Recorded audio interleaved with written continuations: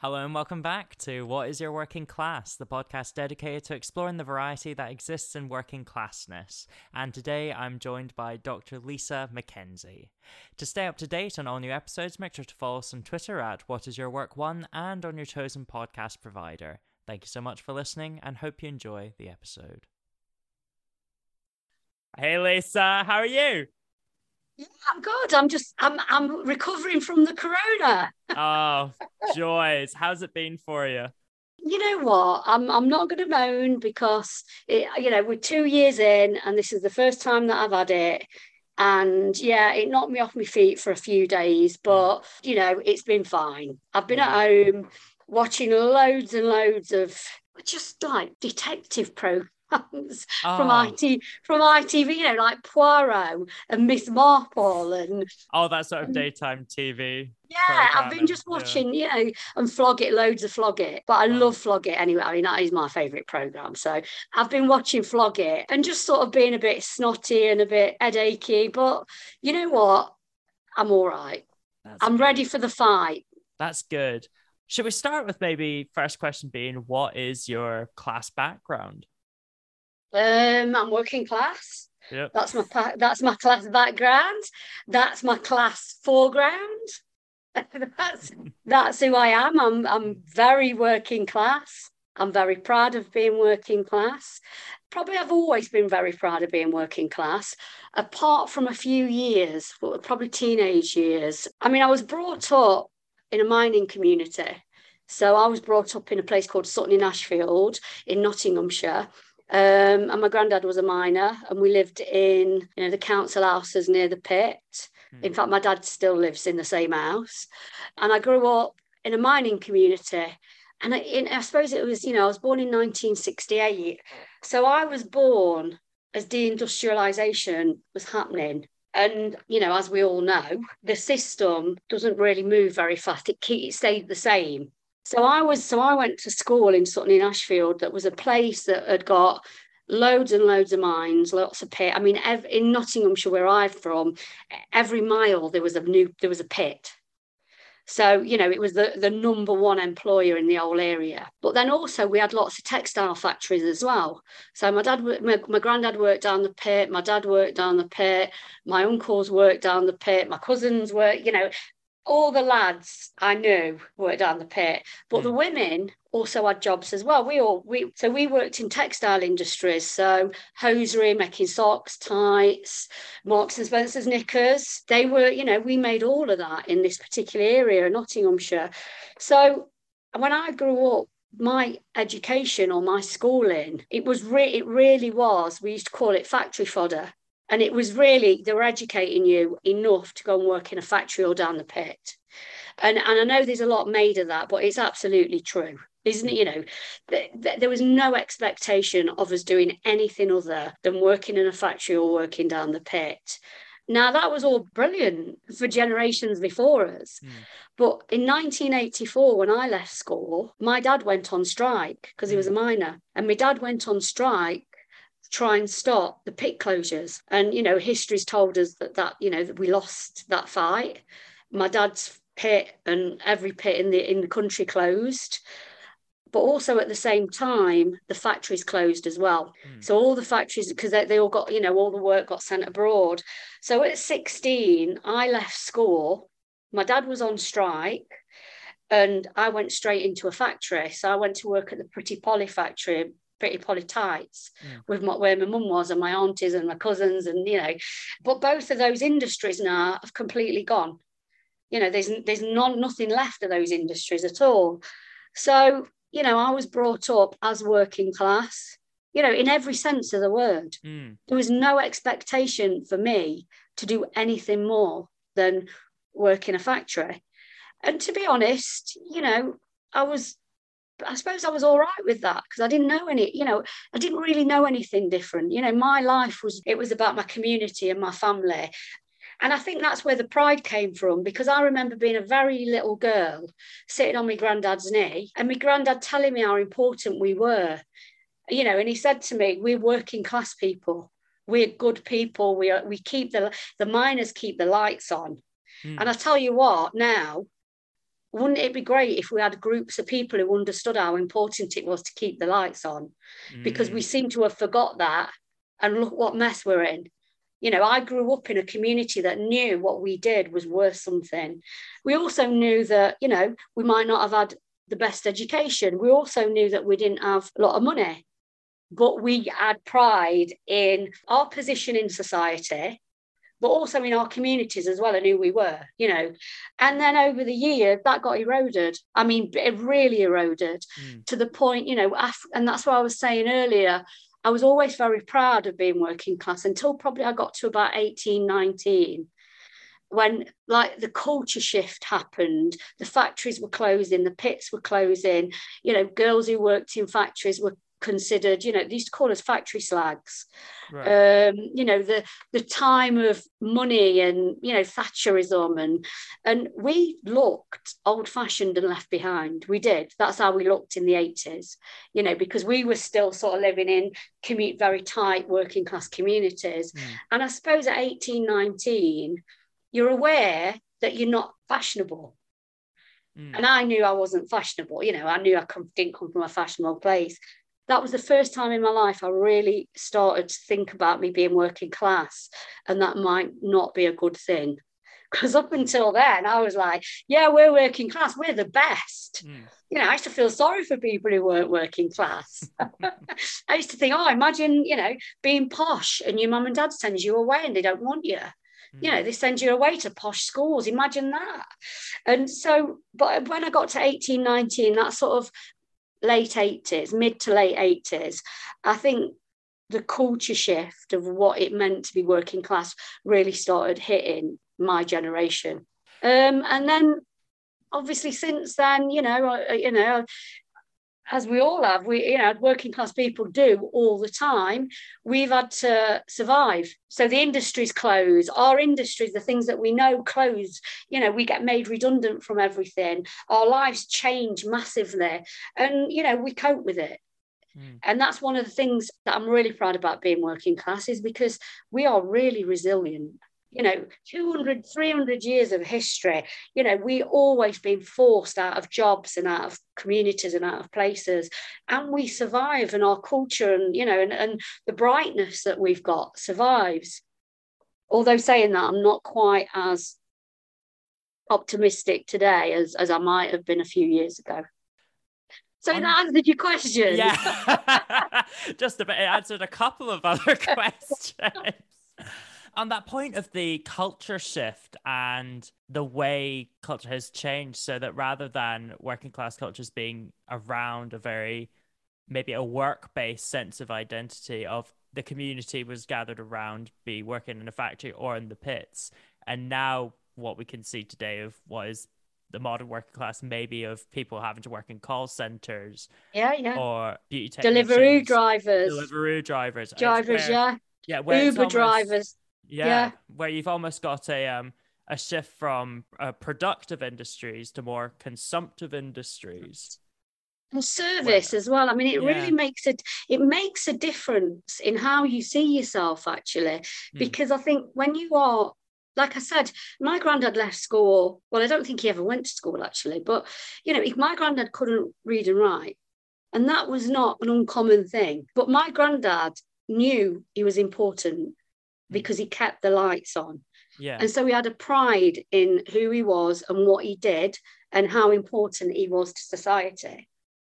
And also we'd got, you know, we were part of strong trade unions as well, strong community groups. And we did something that was really important. And I think when we shifted from being manufacturing to service, the culture changed because we stopped being something that was really important to society. And the narrative about it has changed. Almost sort of went back to that sort of 150 years ago from, you know, work being in service. You know, your job is to serve others. Yeah. You know, and I think that, you know, that has been a real culture shift for working class people. And I think that it's not the stuffing out of us, to be honest. I really do think that pride that I grew up with, and that sense of community and sense of belonging and who I was, I think it's really difficult now for other people to have that because working class people have been fractured. You know, we don't work in places where, you know, where there's a collective identity and there's a collective goal. You know, our collective goal when I worked at the factory with my mum was to like piss off the bosses as much as possible. That was our collective goal. You know, my mum was a trade union rep, and my mum's job was to piss the managers off. And, you know, and that was her job. And our job, as we all worked there, was to help her do that. You know, we used to, you know, we had some control over, you know, how much we earned, our negotiation with the managers. And, you know, we would be awkward. I mean, you get sort of, I worked in a factory with 500 women, you know, and women, you know, and the managers were all men, obviously. And, you know, my mum would sort of come on the shop floor. I mean, I remember her walking around and I never understood it at the time because I was like 16, 17, 18. So she used to walk around the factory, and if it was a hot day, my mum would be looking at taking the temperatures in the middle of the machines, and she'd be looking how hot it was. And I used to think, what is she doing? What's she doing again? You know, and then she'd just go, right, it's too hot. Everybody stop working. And everybody would stop working. And then she'd go to the managers and she'd say, right, we're 1 degree above whatever. I want some drinks bringing for these girls. And the managers used to have to do it. And, you know, we'd get some orange squash or whatever. And I used to think at the time, why does she do that? It's 1 degree. But I understand now why she did it, because 1 degree can be 2 degrees, can be 3 degrees, can be 5. And before you know it, you're working back in a sweatshop. Or you're in an Amazon warehouse giving birth in a toilet. And so our job was to make sure that we got what we deserved, really. And I think that power dynamic really has gone now. And it breaks my heart, really, that does. Because it is one of those strange things about culture today, because we have such easy access to everything. We can literally get food delivered to our door. We can get music streamed online. We can do all of these things. There's almost an immediacy now to whatever we want. And so, there is a hidden workforce of working class people, and I think that's what's important. That's what's been lost for me, is that hidden workforce of working class people, whether they are here or whether they're in China, or, you know, the international working class are hidden. We were visible. You know, when we come out the factory gates on a Friday afternoon, there'd be thousands of us pouring out. Yeah. Because, you know, we'd be coming out of lots of factories. We were visible. We were visible in the community. The pubs relied on us. The shops relied on us. You know, it worked. But now we've got these hidden, you know, working class people are still doing all the work. They are still keeping the lights on. You know, they're keeping the deliveries moving. They're keeping everything going. But they are more hidden and more atomized. Do you think that the nationalization of industry, so in the case of, because the international working class of the factory workers in China, because they are outside of the day-to-day experience, that is what is contributing to the hiddenness of actually going, oh, there is a working class. Yeah, because I suppose one of the things that we buy now are not made anywhere near us. You know, if you go and buy some knickers from Marks and Spencer's or wherever, it's just an item. When I used to buy knickers, I knew that my auntie made them. Do you know what I mean? I knew how they'd been put together because I'd seen them being put together. Or, you know, one of my aunties worked in a lace factory, you know, and so you'd look at, you know, these were things, you saw the sum of the parts. So you understood that these things didn't just appear. And I think that is something that's really been lost of us because, you know, I'm guilty of doing it. You know, I order things from Amazon and just press a button and then it comes. And I have no idea where it comes from. I don't know where it came from. I don't know who's packed it. I don't know. I've got no idea. I've got no clue. And I think what it's done, I mean, obviously, this is, I suppose, classic Marx. You become alienated from the product and you become alienated from your own labour. And even when I worked in the factory in the 80s, again, I didn't know how to explain this. I didn't know how to express this because I didn't know this until I went to university when I was an adult. I mean, I went to university when I was 31. And all of a sudden I was introduced to some theory, to Marx. And all of a sudden, the language that I'd always had about who I was and what I'd done, I could read it somewhere else. And it was like a light going on, actually. And I remember reading Marx and thinking about alienation and me being alienated from my own work. And I thought about me in the factory, and when I worked in the factory, we just used to make tiny parts of I used to make tights. So you never ever learned how to make a pair of tights because you were only making a tiny, I used to sew the gussets up, but my mum used to do the toe seaming. And so I never learned. So I worked in a factory for 10 years and I never learned how to make a pair of tights. And that is what happens when you're alienated from your labour and from the product. And obviously I knew that that's what's happening to me. You spend 10, 11 years working in a factory, you'd think you'd be able to come out with something. But actually you don't, because you're only doing one tiny little job. And then over mechanisation and over the years, and it'll be the same now for people in China who's making tights. They will only be making some, a tiny part of that. And so, we're not skilled up. And I think, going to university helped me vocalise the things that had been happening to me, but not only just to me, to other working class people as well. What made you decide to go to university? I suppose what had happened was, as soon as I could legally start work, went into the factory, and I stayed in the factory, for all that time. And then in 1999, right at the end of 1999, my mum died. And my mum had been everything. My mum was everything to me. She was the person that I went to for everything. She understood everything. She knew everything. She was wise. And this person moved out, was out of my life really suddenly. And I was just sort of left with a massive hole, thinking, God, what do I do now? And I was just lost. And I suppose what I did is I just started to think, well, I should do something. I'm sure I could do more than this. And I found myself on an access course I did access to social work. And the reason I did social work is, as a working class woman, I thought, well, social work, I could go to university and I could be trained as something and then I'll get a job. And it was less risky, because it was a vocation sort of thing. So it was like, I didn't know anything about universities at all, nothing.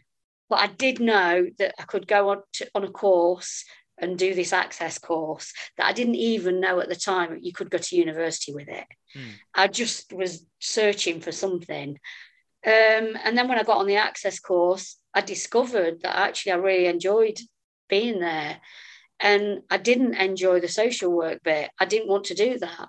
And that's when I found sociology. And I ended up going to the University of Nottingham doing sociology, which if you'd have told me that 6 months earlier, there's no way I would have done that, because it would have been too much of a risk. And I also, in Nottingham, we've got two universities. We've got Nottingham Trent University, which is the old Polytechnic, and we've got the University of Nottingham, which is the posh one. Me not knowing anything about universities, I just went to do sociology. It was at the posh one, and I'd never been. And it's funny because the university was 1.5 miles away from my house, but I'd never been to it ever, not once. So I found myself as a 31-year-old on a sociology degree course in Nottingham, where I live, with thousands of 18-year-olds from the south who had been to private education. I didn't know what was going on. I was like, what the fuck's going on here? I didn't know. There was no other people with my accent, no other working class people, and no other sort of mature students. The only other people who would come from Nottingham were people who were cleaners and worked in the canteens. And I was just like, what's going on? But, when I got there, I found my feet. I really enjoyed it. I didn't make any friends. I wouldn't know what anybody was called. I can't remember anybody. Because when I got there, I was there for me and I was enjoying it. And all of a sudden, all these things in my life about being working class and about being a working class woman, they started to have legs. Mm. So all of that, those thoughts when you're working class, all of those thoughts of being factory fodder and not being good enough and not being, or not work. I mean, the other narrative that they throw at us is the reason you fail. I'm doing that in quotation marks. The reason we fail is because we don't work hard enough. And and when you're working class, you take all of this in. You go, yeah, it's my fault. The reason I didn't do well at school was because of this, or the reason I didn't get to this university is because of it. And you blame yourself. And going to university and doing sociology, I started to learn the language of class, but class theoretically. And I was like, okay. I always thought this was not my fault. And now I know it's not. Because these people who stood up on these platforms are saying it's not my fault. And that was probably the worst thing they could have done for me. The best thing, but the worst thing. Because the minute I started learning that and finding that out for myself, guess what? I didn't need them anymore. Because then I started to tell them. And I suppose that's where my career has gone over the last 12, 13 years. I've become a working class academic, and I know how the class system works. And I know this is not my fault. And I know that the middle class, live their lives on the unearned advantages that they've got. I know that, and you cannot tell me anything else. Your advantages that you have had in your life when you are middle class are mostly unearned, undeserved and unearned.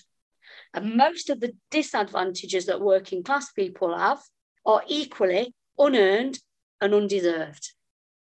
And that is what university taught me. I'm not sure they would have had that in the brochure.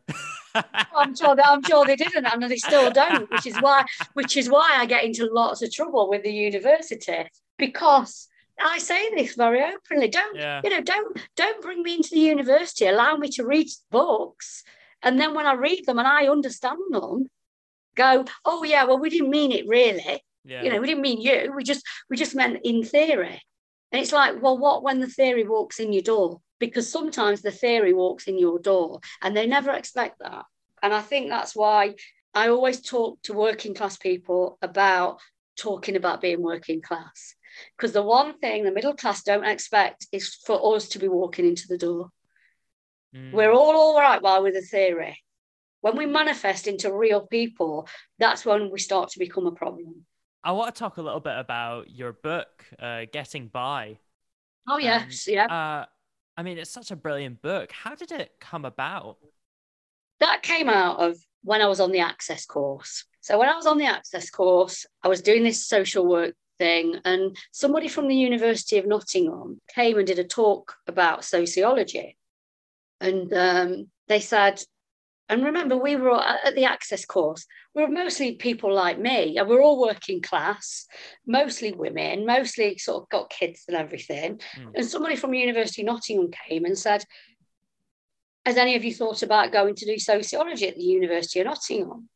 And he talked about this book, which is called Poverty, the Forgotten Englishman. Was a piece of research that was done at Nottingham University about St Anne's in Nottingham, which was the council estate where I lived. And when I heard that, I went, oh my God, can you go to university and read about places where I live? And they was like, well, yeah, you can do more than that. You can do research about where you live. And I was like, and I swear to God, I did not know that happened. I was 30 years old, 31, did not know that that's what you could do at university. I know, because I didn't know.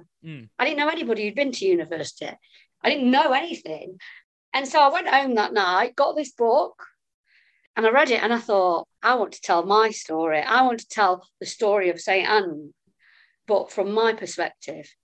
Because although it's a great book, it is told from the perspective of, researchers at the University of Nottingham, not women, not women that lived there. So I realised that there was voices that were missing, which they're bound to be. It was written in the 60s. And I thought, me never being shy to be forward, I thought, I'm going to do this. And so while I was at the University of Nottingham doing sociology, I always knew I was going to do it. I didn't. I always had a little dream that I might do it. A dream that I didn't tell anybody about. And I always thought, I won't really, but I'll just say that I will. And I got the funding for the masters, and then I got the funding for the PhD, and then almost 10 years after starting the University of Nottingham, I did it. And even when I was doing my PhD, every day I thought, I'm not really going to do this. This is not really going to happen. and it did, and it happened, and and getting by came out of the research that I'd done on my PhD, but it's not the PhD. And the reason it's not is because it took me a long time and a lot of soul searching and a lot of pain to be able to write in that academic style. And I've never been comfortable with it, and I don't like it. And now I won't write like that ever again, because it's crap, horrible, and no one understands it. And it's elitist. So I'm not going to write that. I've made a decision. I don't have to, so I'm not going to. So when I looked at the PhD, which was all about my community where I'd lived in St Anne's in Nottingham, and all about the women who lived there, I realised that they had no access to this. They couldn't read that. I could barely read it. Yeah. It's almost like I'd had to write this stuff and then translate it into academic language. It wasn't natural to me.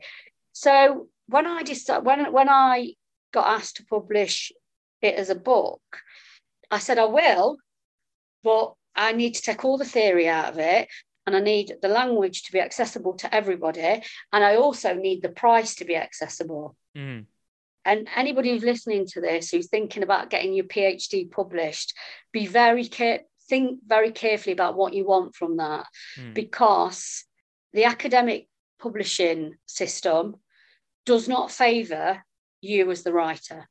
What they normally do with the PhD is they will publish it as is, and then they'll turn it into a hardback, and it'll be about 90 quid. Yeah. And then, libraries will buy it, and that's it. And I thought, there's no way I'm letting my work. They're not doing that to me. Yeah. So when I met with Policy Press, it was actually been really good. They were really good. And I said, this has got to be accessible. They went, yeah, right, we'll do that. And it became a softback. But because it was a softback, and because I'd taken all the academic language out of it, it wasn't allowed to be called an academic book. It's a trade book. Right. And that is where some academics have a problem, because they don't want a trade book. I don't care. Yeah. But that's the snobbery and how academic publishing works out. So the book Getting By became I think it's an accessible read. It's... Sorry, I don't know that. Nobody asked you. Nobody asked you. Do you know that? That's... I don't know if that was a Google or an Amazon, but it was an Amazon. It was an Amazon. Oh, bitch. Well, she got nothing to say now, has she? Amazon reviewing books from afar. I know. I don't know that one. You should know. Yeah. But yeah, so the book became accessible. Lots of people read it, and it really shocked me and surprised me. And I was just really shocked. I remember when it first came out, The Guardian did a review of it. And I didn't know they were going to do a review of it. And I got when it was reviewed on that day and it was in the newspaper, I got like 700 emails from people. And I was like, oh my God, I would literally shut the curtains and hid. I was so shocked, because, it sort of threw me into this vision You know, I did know they were going to review it. I just didn't realise it was going to have any impact.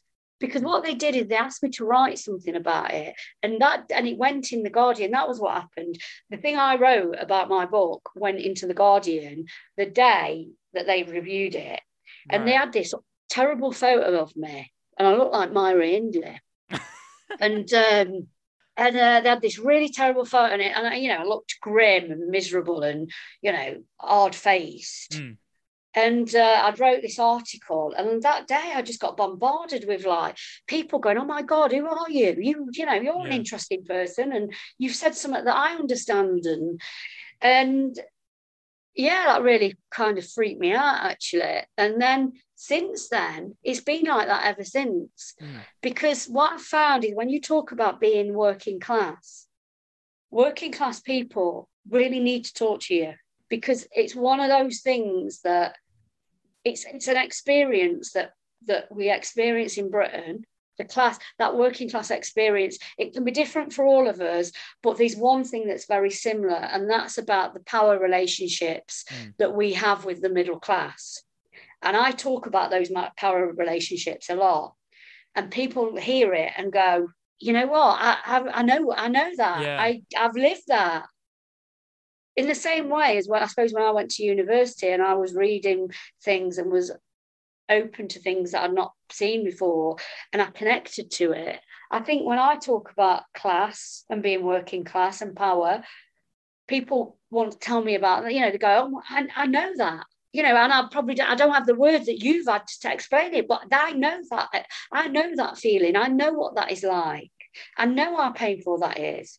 And that is what I think has happened over the last sort of 10 years, really, is that I talk about class a lot, and I talk about being working class, and I talk about the position of working class people in Britain today, and people connect to it. And that frightens people, I think. Yeah. I mean, it's sort of amazing how you position yourself and how you talk about class, because you're very active on social media, and you appear you've done op-eds, a number of op-eds for RT.com as well. I love the one about any of those now, though, am I? Yeah, but because they've been taken off air.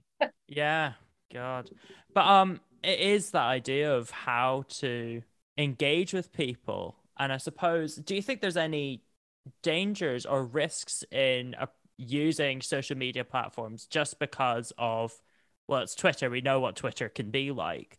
If I'm being honest, there is a massive risk. My last job, not the one I'm in now, but my last job, I got into loads of trouble for the things that I say on Twitter. I'm going to say it, fuck it. I worked at Durham University, right, which is very posh. And obviously me, being me, I talk about being working class and what being working class is about. And sometimes people get upset about that. And sometimes on Twitter, I tell them to fuck off. Yeah. Because I'm not being nice to you. I'm not being nice to you when you sort of coming at me saying, I'm going to say to people, listen, I'm talking about an experience that you're denying here. And Durham University was very, very unhappy with my working classness. Yeah. And I got into loads of trouble actually. And so you can get into a lot of trouble, but I do say this, if I wasn't talking about class, if I was talking about something else, would it be as dangerous? Because I don't think so. I think it's that, and I think that is what is really telling for all of us. When you talk about class in Britain, and you talk about it in certain circles and certain places, for example, in universities, which are structured in a way that working class people are not welcome unless you're cleaning up or washing the pots or making the beds. And I'm going to say it honestly, because that is true. I have been in universities now for 21 years. And the structure, particularly of Russell Group universities, the more, the posher ones, the structure is anti-middle class. Done. Said it. Why is that such a big deal?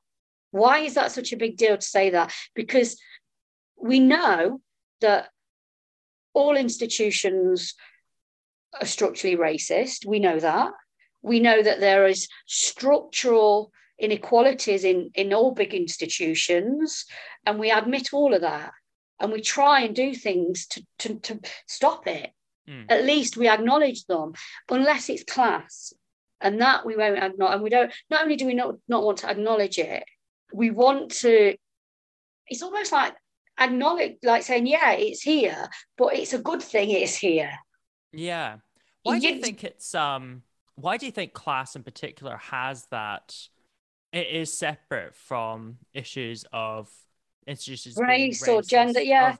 I mean, what is it about class that makes it be the black sheep of the situation? Because class is a power relationship, just like gender is and just like race is. I'm not denying that there are power relationships between race and gender. Of course there are. And all of those things intersect, absolutely. But with class, I suppose the people with the most power, and this is the difference, benefit from the system.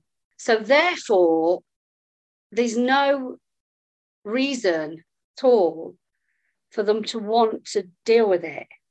And we can see that because when we look at class we look at class inequalities. For a start, it's not a protected characteristic. So race, gender, sexuality, and religion is. You can't discriminate legally against those things. But class is not a protected characteristic. So you can discriminate on class. And there's no comeback. Yeah. It's not even a thing, but it is. I think with class, the reason class is an outlier with this is because in Britain, our whole system is set up on class. It's class-based. Now, if we really started to tackle class inequality, class prejudice in this country, I think it would devastate a lot of the institutions. It would absolutely devastate them. And I don't even know if I think it's very similar to the way that America is racialized. So in America, the deep connections between inequality, race, and class in America is so endemic and so deep and comes from the very fabric of what made the United States. The sort of racism and white supremacy in America is absolutely throughout their history. And it is for the UK as well. So I'm not saying it's not there, but for us, class for me is deeper in the UK than race. And I get a lot of stick for saying that, but I believe that because, the class system and the class structure in Britain has allowed the elites and the middle class to go and colonize the world. They built that system upon working class people in Britain before they went out and did it to everybody else. And so for me, that's the class system in Britain is so deeply ingrained that it becomes almost too difficult to cope with. It becomes too difficult to understand. And also, we're starting to untangle this from race and gender, this idea of genetics. So we're starting to pull away from that with race and gender, but we don't seem to be doing it with class. So now, if you were to say something ridiculous like Black people naturally have a lower IQ than white people, people know that is not true, and the science is wrong. If you was to say that about class, people don't know that's true. Yeah. Because the very fact that the working class seems to fail in life is evident that they're not as good. And because class inequality is not recognised as a characteristic that can hold people back, then the evidence is, well, that's why they're working class, because they're just not as good. And then you've got this extra thing called social mobility, which every government, no matter what colour they are, what hue they are, and what politics, all believe in this mythical thing called social mobility. Because if you do things to working class people, some of the cleverer ones will become middle class. That's why That's the problem of class. Because as long as we've got this mythical social mobility, and I remember, don't know, about 5 years ago now, I was invited to Parliament. They had this select committee, and it was to talk about, actually, is that to ask the question, should class become a protected characteristic? And they were talking to, and I got invited as an expert. And so they were asking, about, what should we do to the working class? Because if we did things to them, we'd give, some of them would be socially mobile. And, this thing, I mean, they all say it now, it's like a common thing. Oh, God, what is it? Aspiration. That's the word. So all you need to do to working class people and to especially children is to get them some, they need to aspire. So how do we do that? And that is actually the centre of all class policy in this country. What can we do to the working class to get them going? And when I was in Parliament that day, they started coming out with all this, aspiration stuff. And I said, you're looking at this the wrong way round, because in my experience of being working class, of living in working class communities all my life, and everybody around me being working class, is there is no lack of aspiration. You ask any child in a school, in any council estate, in any part of the country, what do you want to be when you grow up? They have fantastic ideas. They want to be bakers and footballers and bankers and lawyers and whatever. They want to be everything, because small children they don't lack aspiration.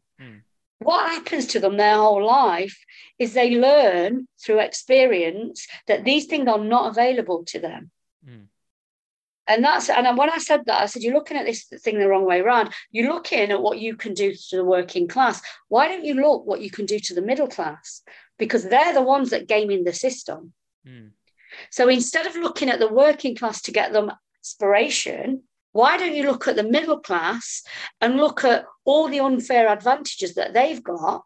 And why don't the policy go at them?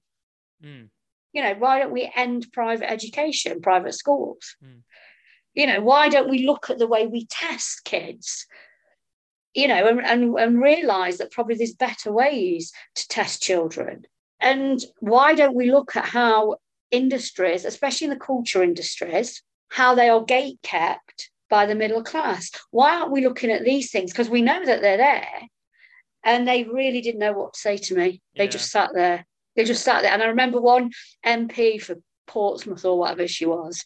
And I remember her saying to me, she went, I think it's definitely about aspiration. She went, I went to visit a school, and she went, in Portsmouth, where I'm the MP, there's very poor areas. And I went and visited this school, and I was talking to the little girls, and they all wanted to make cupcakes. And I was like, what's wrong with that? Yeah. That is really aspirational. You've got little girls who want their own businesses and want to make nice things for the community. What is wrong with you? And she went, perhaps that was a bad example. I thought, no, it's not. I thought it's not a bad example. It's that you don't understand. Yeah. You don't understand that when small children are saying they want to have a cupcake shop, that's a lovely thing that they want to do. That is absolutely aspirational. It's just that you don't think it's good enough. That is a child that is thinking about her own little business, making nice things for the people who she cares about. But you went, she's not aspirational. And I come up against this all the time. That working class people are misjudged, misread, and misrepresented. It's one of those things, they just do not, people in upper middle class positions just have a very limited idea of what success is, and that is what their own idea of success is, what they're used to. And I suppose it is just that point of we need more working class. It's crazy, but they think that, but then they gatekeep it. Yeah. And then they go, well, why aren't the working class doing it then? And it's like, well, we can't, because you're in the way. because you get in the way of it and you make sure that you take up as much space in there for you and your like. That's what you do. And you purposefully, and I think that's one of the things about class. The other thing about class is it is purposely reproduced, actively and purposefully and willfully reproduced. I work in universities. I see that in the Russell Group universities. I see it all the time. The Russell Group University really and truly is about the reproduction of class. And the universities really struggle with me saying that. But it's absolutely true. You know, the way that they, you know, let students in and what grades that they get, the way that the culture of the university is when you get into it, the way that you get jobs from your degree and how that social networking works. It really is about the reproduction of class.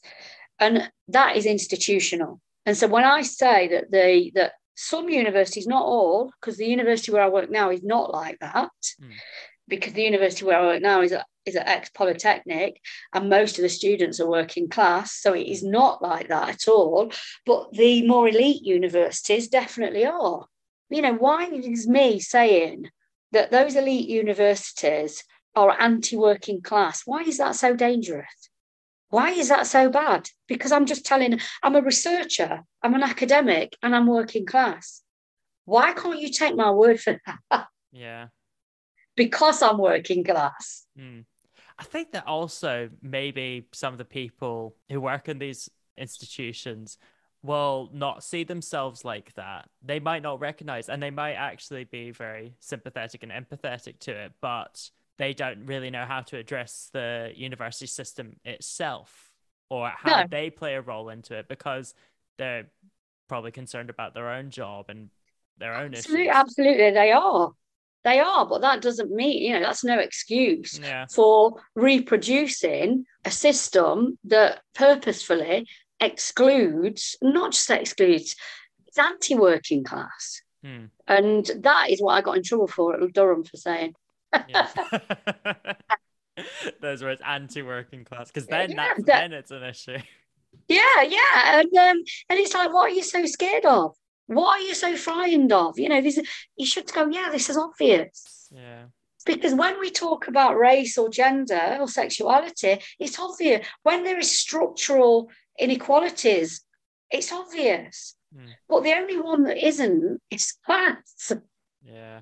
And it's quite shocking to me that people that were quite open and willing and to accept that institutions can be institutionally racist, institutionally misogynistic, you know, that they can accept those things, can't accept that they can be institutionally classist. It's I mean, we're in 2022 and we're still having that debate here. And I don't think it's going anywhere. And that's why I said, you know, I'm not as optimistic really, because I think that the working class in Britain today is in a really terrible state. Financially, you know, in regards to what power they've got, in regards to their economic positions, their social positions, the way that the country victim, you know, the way that they blame. And I think the working class now are, and when I'm talking about working class, I mean all working class people, you know, whether you are Black or white or Asian, all working class people now are stigmatized through class. I want to turn to your recent work and the Lockdown Diaries. And I think it's fantastic. I can't wait for it to come out. Well, we've only got another week, but the Lockdown Diaries is coming out next week, or end of March. It'll be released. And it's been a real labour of love. I mean, actually, it's 2 years. It's took me 2 years to do. I'm just starting to realise it's taken me 2 years. So at the beginning of the pandemic, which would have been about 2 years ago, like all of us, I'm sat watching the telly, lockdown, you know, or I don't think we'd quite been locked down then. But we knew something was coming. And I'm watching the telly and I'm listening and I'm thinking, you know, wonder what's going to happen here. Like all of us not knowing what's going to happen, not knowing anything about this. And one thing I did know is that working class people's voices would not be heard. it's probably because of my age I am now, but I think a lot about the future and what we leave. And that's why I take my responsibility about being a working class academic really seriously. I don't take very much seriously in my life, but that I do, because I get a lot of working class experience through things that have gone before. And I know that working class people's experiences are rare, because we've only been reading and writing for two generations, really, 2 or 3 generations. And even then, our voices are ignored and manipulated and misrepresented. And because I know all of this, it's always important for me that I make sure that people's voices are somewhere.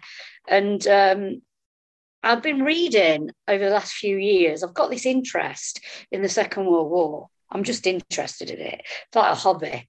But no, and I don't know, have you ever heard of the mass observation studies? No, never. Okay, so in the Second World War, they had this thing called the mass observation studies. It was run by government, believe it or not. Could you imagine that now? It's so rubbish. So the government ran something called mass observation studies. So they asked people to write a diary and then send it in to this office in London. And then there was people there that just typed it up and just kept it. And that was it. And so throughout the war, there was a few thousand people that was writing daily about their life throughout the war. And that is like the greatest testimony we've got of everyday life throughout the Second World War. Yeah. And it's called the mass observation studies. They're fantastic. They went up to about 1950. Right. So they started in about 1935, or later, and then they went and they closed them, I think, in 1950. So you've got all of these testimonies of people in the country from all different walks of life that was just writing diaries and sending and posting them off. So I've read quite a lot of them, and I don't know, have you ever heard of the film called Housewife 49? I've heard of it, yeah. It's, what's the name? Victoria Wood.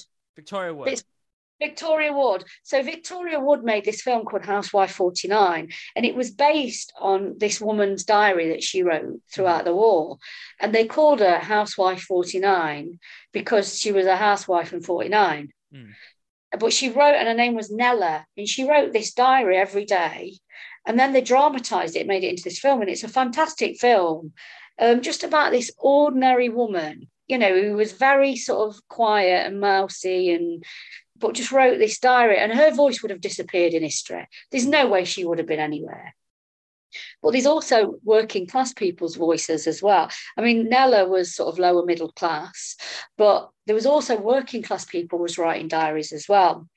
And one of the things that came out of the mass observation studies was just really how much war propaganda there was about and how much war propaganda has come forward to us. So, the idea of the sort of chirpy Cockney, putting up with the Blitz, etc., etc. That was not the case.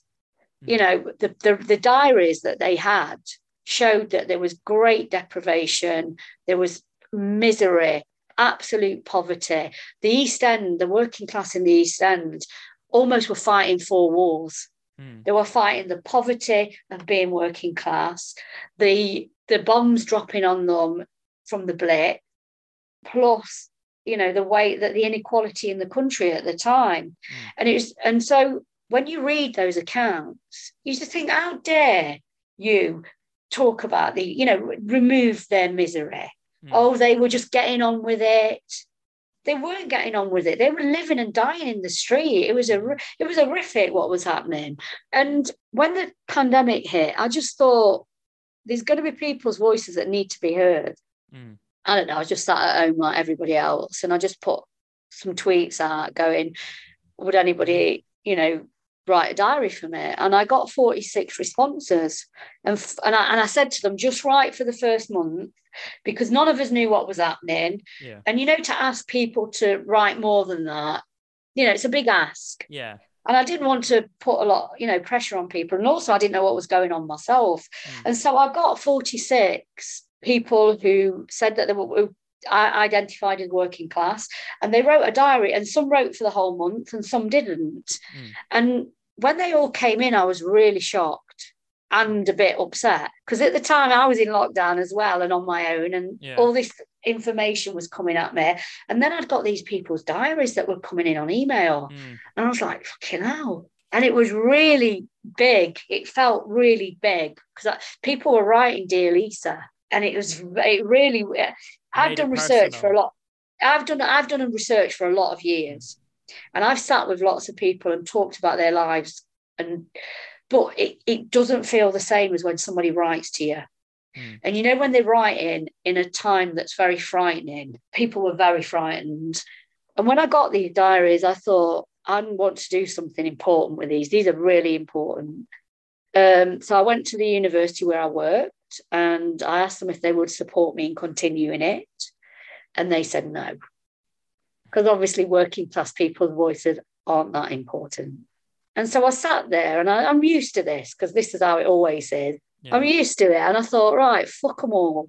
What do I want to do with this? How am I going to best represent this? You know, what beautiful thing do I want to turn? And I'd never wanted it to be a journal article or some sort of flat, straightforward thing. So I thought, I'd love to do like a graphic novel. And imagine that. You know, I've never done anything like that before. Don't know anything about graphics. I can do a stick man. That's it. But in my head, I'm like, I want these beautiful words to be put into a beautiful book, and I want them to be beautiful, because these people deserve that. And it was really important to me that I did something that was beautiful. And it just sort of spiraled. So then I was like, oh, what shall I do? So I put on Twitter again, does anybody know anything about graphic novel? And I swear to God, the gods of anarchy come at me. And this guy called Colum, who is a lecturer at Bristol, he's not Bristol, it's the other one, UE. Right. And he's a lecturer in graphics, and he's a working class man. And he just contacted me and went, I'd really like to be involved in this. I was like, ooh. Then my other friend, who is Tony Colville, you know, he's just a guy that sort of, you know, he does lots of charity stuff and everything. And he said to me, Lisa, if you're going to do this and you're going to do it on your own, because clearly I decided that I was going to make this book my way. I wasn't going to have any debates with publishers, and and they were going to tell me I'm not allowed to do this and I'm not allowed to do that. And he said, Lisa, you're going to need money. And I was like, I know. He said, right, we'll do a Kickstarter. Right. So he knew how to do a Kickstarter. Yeah. Colum knew about design.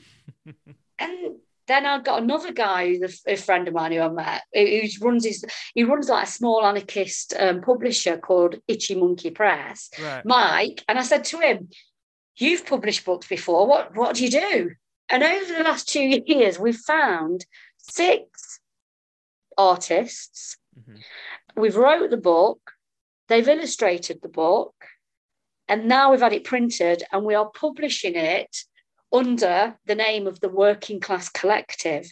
It was not my name, because it was my research, my idea, etc., etc.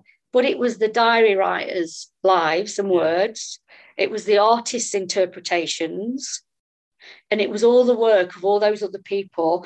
And it was every single pound that people pledged. So there's no way, you know, and again, you can't do that with a publisher, because a publisher would say, no, it's got to be your name. Yeah.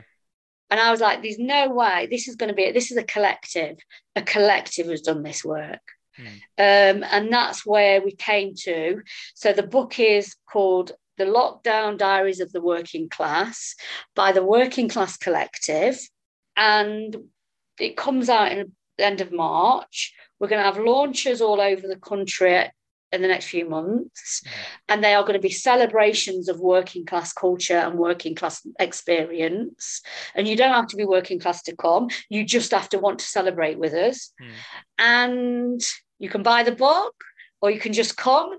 I'm hopefully going to get lots of poets and, you know, working class culture together. I really want to celebrate who we are.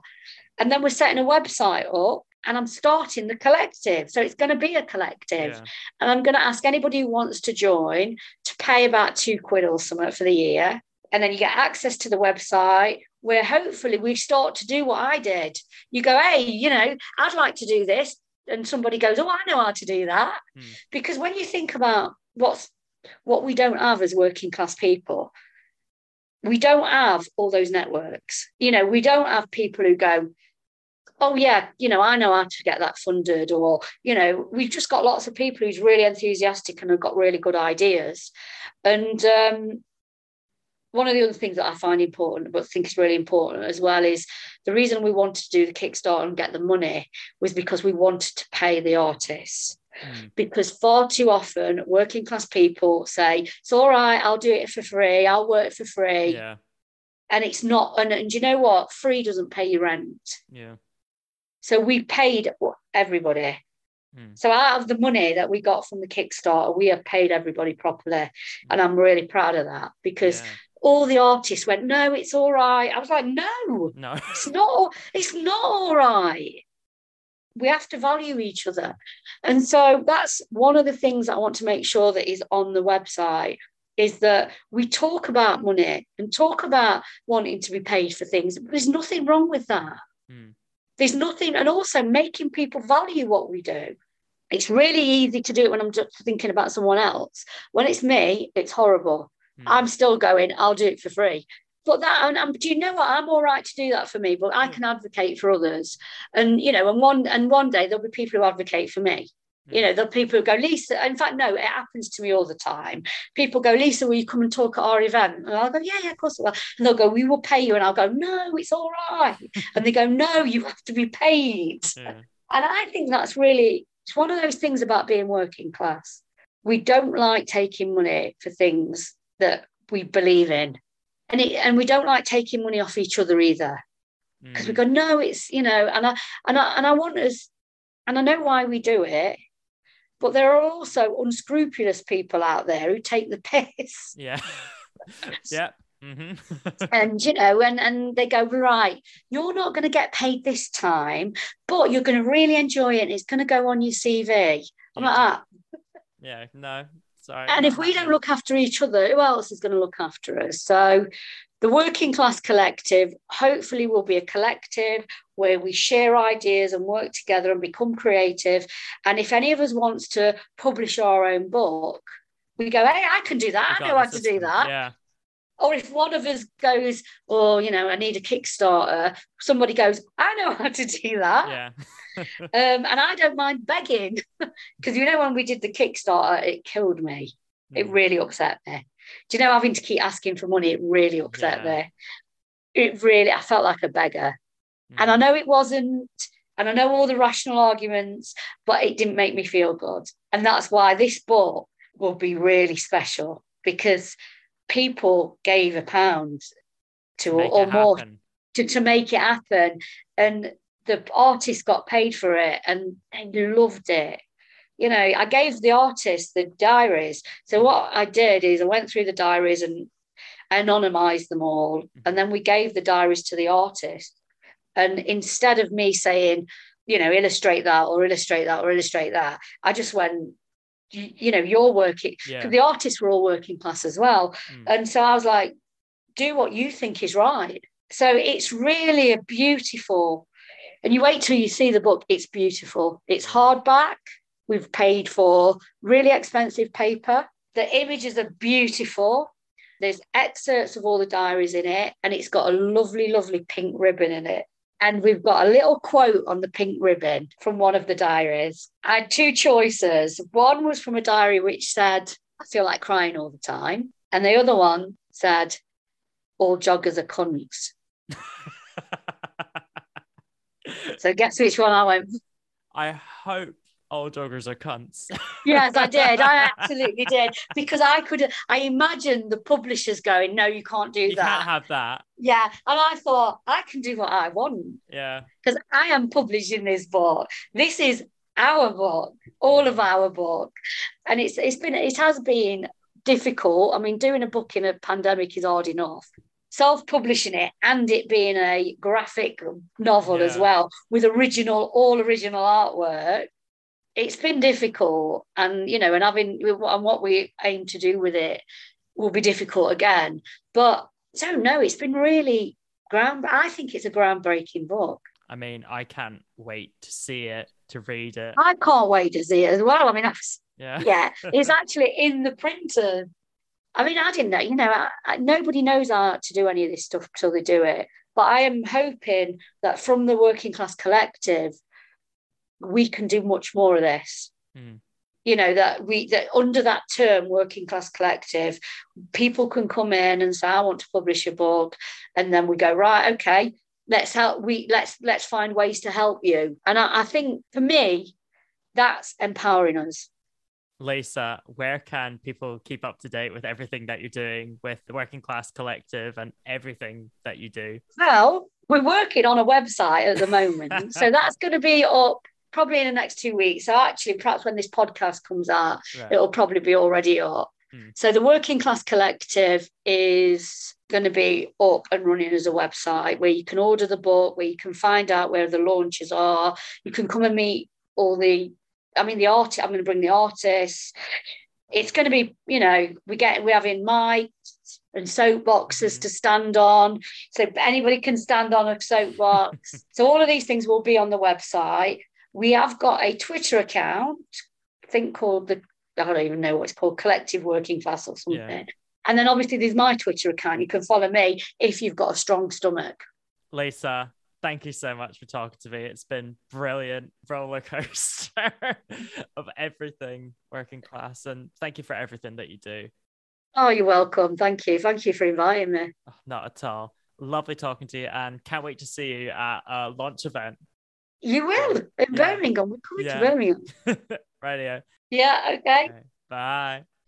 And that is the episode. I'd love to thank Lisa for talking to me more about her work, and for you for listening to this episode of What is Your Working Class. Thank you so much for listening, and hopefully hear from me soon.